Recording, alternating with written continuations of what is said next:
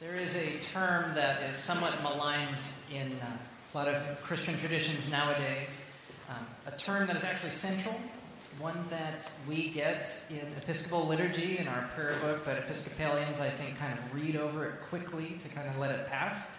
And if you haven't guessed, that word is repent. But repent is a word that really just means turn, which is a good thing, and actually a life-giving thing. I like the intention of the Hebrew term teshuvah, which carries the meaning of get back on the path.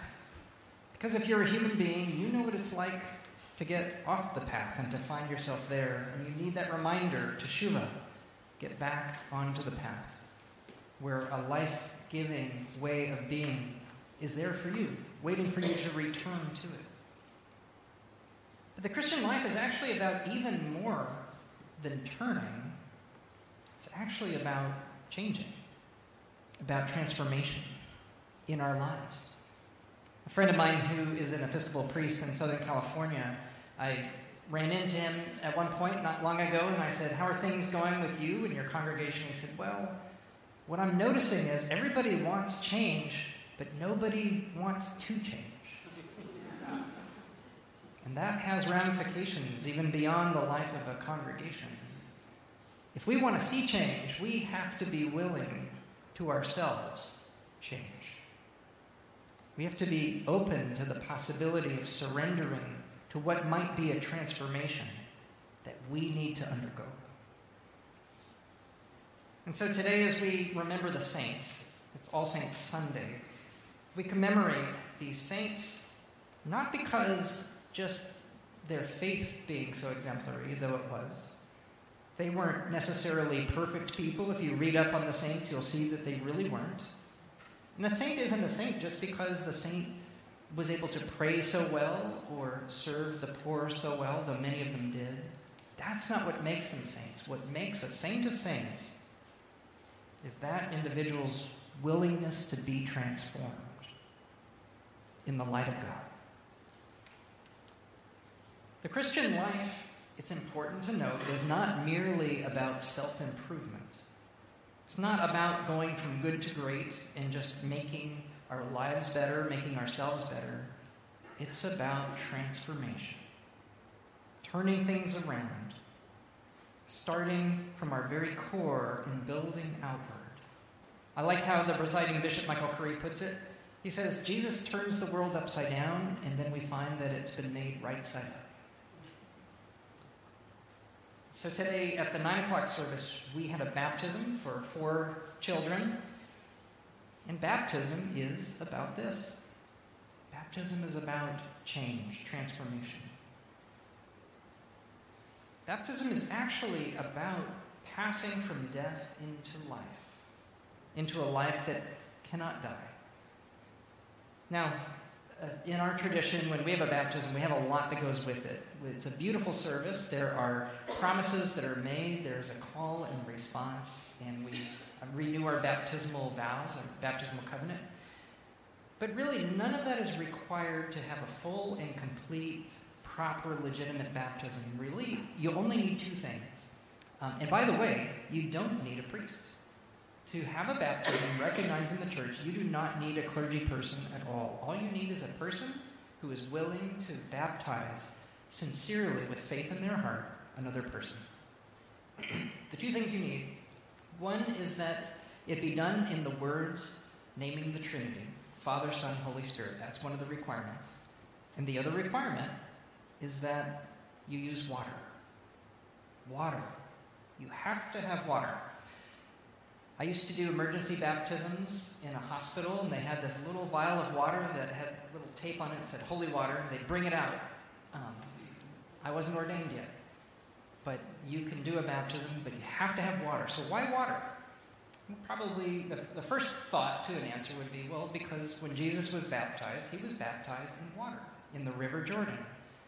By the way, some of us just got back from the Holy Land, and I'm happy to say that we took a water bottle, filled it with water from the Jordan, and now at St. John's, whenever we have a baptism, we're going to put a little bit of that water from the Jordan in our font. That's what we did just about an hour ago. That's not the reason for water, though. This is the reason. Water is a substance that has the power to both take life and to give life. I grew up on the water, near the ocean. All of us who love the ocean and love the water, we know you have to respect it, and you cannot turn your back on it, because water is dangerous. It can take a life, but water also is one of the essential things you cannot live without. If you look out on a terrain, you know where the water is because that's where the green will be, because that's where the life is. If you are living in an extreme situation and you're deprived, you can live a lot longer without nutrition and food than without hydration. Water is essential to be alive. And so that's why we use water in baptism. It carries both properties. And in baptism, symbolically what you do is you pass through Christ's burial into death and the rising into life again, beyond. There are 3 times we pour the water on the head of a person being baptized, and most people assume that's because of the Trinity, the Father, the Son, and the Holy Spirit. I only did 1 baptism in an actual river, and I'll tell you, it was a lot harder logistically than I ever expected. Dunking a person 3 times, but you do it 3 times. Most traditions do it 3 times for a very specific reason. And when I teach baptism classes, I always ask people never can guess, but I'll tell you, it's the 3 days between the death and the rising and resurrection. It's the triduum. The 3 days from the death on the cross on Good Friday, and then on the 3rd day, the rising again. It's passing through death into life. And so water is the perfect physical substance for us to use at baptism and to remind us that the Christian life is about being transformed. It is bringing the symbolism of the womb and the tomb together. In the early Christian churches that have been excavated and found, the fonts didn't look like the fonts that we are used to today, but they looked like tombs, like a stone sarcophagus, to remind the people being baptized that this was being born again after dying.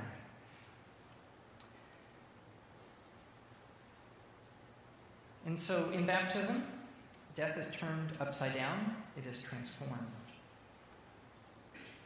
And we get, on All Saints Sunday, we always get the reading of Jesus on the Mount, offering the Sermon on the Mount, and specifically the Beatitudes. And if you listen to these words again, you will hear that these words are about transformation. Blessed are those who mourn. They will be comforted. Blessed are the meek. They will inherit the earth. Blessed are those who are hungry for righteousness. They will be filled. Blessed are the merciful. They will receive mercy. These blessed ways of being are the ways of being like a saint, being transformed in the light of God. And the good news on All Saints' Day is that living this way is not just for saints.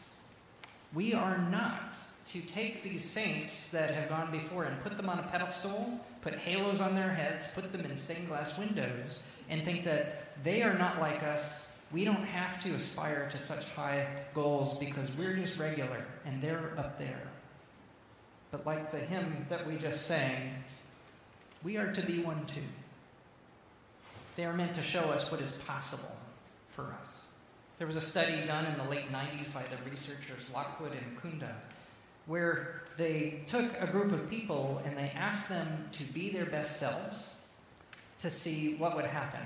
Would it make their lives better? How would they do? Would they achieve more? And what they found was the people who were asked to be their best selves aimed too low. The people who did better were the people who had role models, who challenged them to be even better than they thought they could be. And it's a proven fact. And so we need those saints to be an inspiration, to show us the way to transformation in the light of God. The way of the saints is the way of Jesus, the way that he laid out for us as well. In humbling himself, he raised not only himself, but us up. In dying, he showed how to be born. Like him, in a life of giving, we at last learn what it is to receive. Jesus turns the world upside down. He makes it right side up. Amen.